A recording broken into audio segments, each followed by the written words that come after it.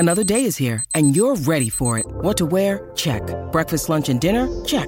Planning for what's next and how to save for it? That's where Bank of America can help. For your financial to-dos, Bank of America has experts ready to help get you closer to your goals. Get started at one of our local financial centers or 24/7 in our mobile banking app. Find a location near you at bankofamerica.com/talktous. What would you like the power to do? Mobile banking requires downloading the app and is only available for select devices. Message and data rates may apply. Bank of America N.A., member FDIC. Hello, everyone. Welcome back to Ask Us Anything, where popular science addresses fact versus fiction on pressing topics like weed overdoses and Hollywood's favorite sea monsters. I'm Prabita Saha, PopSci's deputy editor and your host for today. And I'm producer Jess Bodie. Prabita, welcome to the show. I hear today's episode is going to take a deep dive into a fishy mystery. Wow, yeah. Today, we're asking whether the mythical Megalodon, a giant ancient shark most folks know from the movies, might actually still exist today. It sounds a little bit scary. And as it turns out, the answer to whether Meg lives on is a little bit complicated. We'll get into it after the break.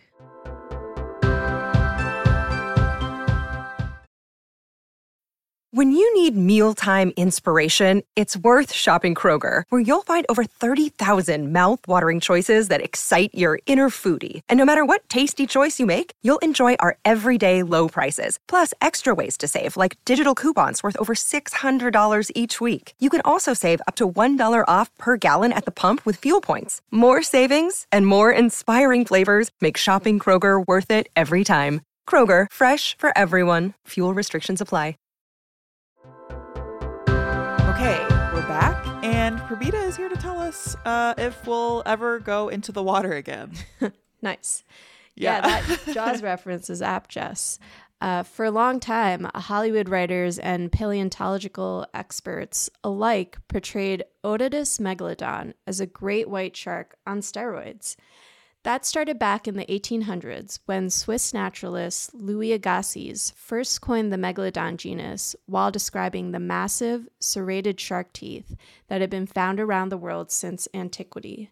He speculated that they must have come from a megatooth relative of the great white, since those were the largest sharks modern humans knew of. We now know that while these sharks really were huge, stretching about 50 feet long compared to around 20 feet for the very biggest great whites, Otodus megalodon probably descended about 16 million years ago from an even older group of megatoothed sharks.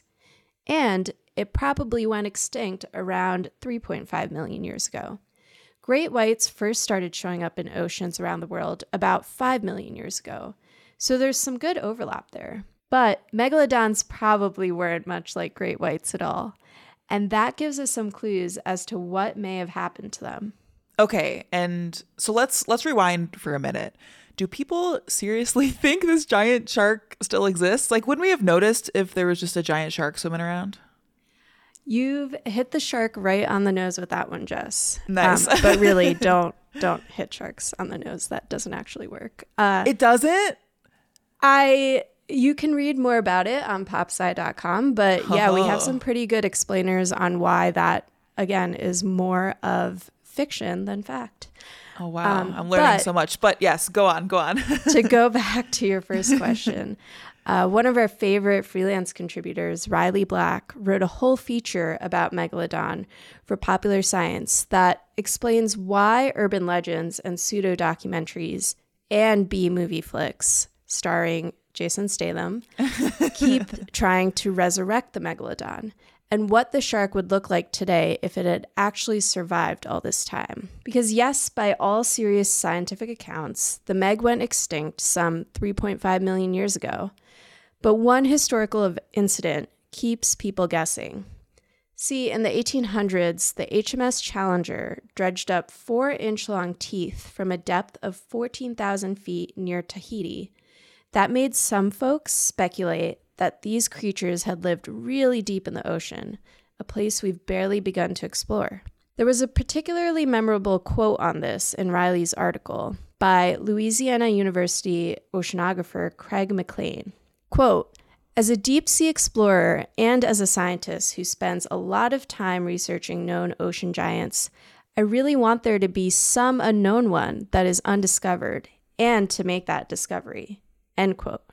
And he's not wrong. There's still so much left to unpack on Meg. Yeah, it really reminds me of one of my favorite animals and definitely my favorite Animal Crossing fish, which is the coelacanth. And I talked about it on Weirdest Thing maybe in 2020, not even last year, which is wild to think. But Weirdest Thing is our sister podcast if you haven't checked it out yet. But basically, scientists thought the coelacanth was extinct for like years and years and years until they just like found one back in 1938. And they aren't small fish. They can be like 6 feet long and weigh almost 200 pounds. And they were just out there living life deep in the ocean. I would love to see a coelacanth in Me too. IRL. Yes, big same. Yeah, I mean, it's tempting to suggest that even a giant shark could hide out in these enigmatic depths. Then there's the fact that in 1959, a somewhat fringe zoologist examined the HMS Challenger specimens and claimed that they were just 11,300 years old. Oh, yeah. So that's pretty new for a species that supposedly went extinct more than 3 million years ago. Exactly. But unfortunately for all the Meg fans out there, both of these pieces of evidence have major caveats. Other scientists absolutely disagreed with that anachronistic dating for the teeth, and every other bit of Meg we've found in the fossil record has shown that they probably hugged the coast, swimming in shallow waters like the great whites we know and love today. That makes the notion that we might not notice their continued presence seem way less feasible. Okay, yeah, that stinks. I was hoping for a secret megalodon. But just to be perfectly clear, we're not suggesting that these ancient sharks still exist. They almost certainly don't. Yeah. But as Riley makes clear in her piece, it's important to note that even if they did still lurk in the depths, they'd probably be a lot less cinematic than we like to imagine. Oh, go on. To circle back to what I was saying earlier, the first thing to realize about megalodons is that even in their heyday, they probably didn't just look like massive great whites. Because shark skeletons are made of cartilage, they don't fossilize well like other groups of fish. So most of what we learned about the species is purely from its teeth. There are some similarities between megalodon and great white chompers, like serrations on the ends of the teeth, which is why for a long time, paleontologists thought the two were closely related. But in 2012, a new shark fossil pulled out of Peru made experts switch course. The preserved parts included an entire jaw, which made for a better comparison to modern-day species. The researchers concluded that this newly discovered prehistoric shark was a better match to the great white, as well as the much older mako shark, and possibly served as an evolutionary bridge for the two.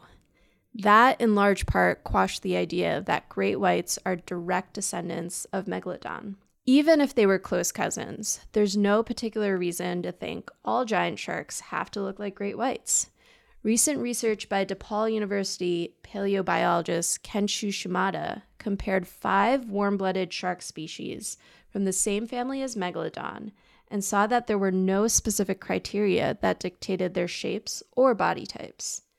Great whites look like great whites, makos look like makos, and so on. So it's possible that our incredible Hulk perspective on Megalodon is totally off. Right. Okay, wow, that's wild. So if we were trying to find a living megalodon, what would we even know to look for? Well, Riley talked to some marine scientists who are willing to imagine what Meg would have looked like as a deep sea lurker, similar to how Hollywood depicts it in their films, which, as we discussed before, is pretty much the only way it's even a little possible that they still exist. If they're hiding down in the depths, the species would probably look very different from what we've imagined. Svelte and cigar-shaped, almost like the eerie kitefin sharks that live in the benthic zone today. Oh. That's because there's simply no way an old-school megalodon could have survived near the seafloor.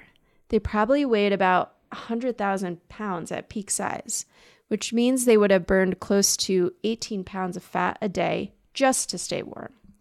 Creatures that live in the ocean's deepest depths have to subsist on tiny scraps of food. So what I'm hearing is that even in the unlikely case that a descendant of the megalodon has been going incognito in the deep sea, there's zero chance of a sci-fi channel style monster fish emerging from the deep. That's right. Riley even talks about how great whites might have caused Meg's downfall. Oh, Game of Thrones plot twist. Please elaborate. It sort of comes down to the way both predators operated. The location of most Meg fossils hints that it stuck, again, to shallow coastal waters, where it likely snacked on large fish, whales, and other marine animals. But this part of the ocean was also more susceptible to temperature drops during the Earth's climatic shifts in the later Cenozoic era. This might have put Megalodon's food in short supply, and as I just explained, Meg needed to eat a lot to prosper. A colder marine habitat would have favored a smaller killer, at least by prehistoric standards. Once the great white hit the scene, again, that was about 5 million years ago, it probably started competing with Megs for food. The more puny sharks might have actually had the advantage in this scenario. Yeah, that actually sounds very reasonable. For sure. And speaking of being reasonable, this is a great place for us to pause and remind ourselves that sharks are not really scary or dangerous. I mean, I wouldn't go for a swim off the Jersey Shore with one, and neither should any of our listeners. But sharks definitely don't hunt us down for food or sport. Most of the few bites that occur each year are either provoked or seem to be accidental.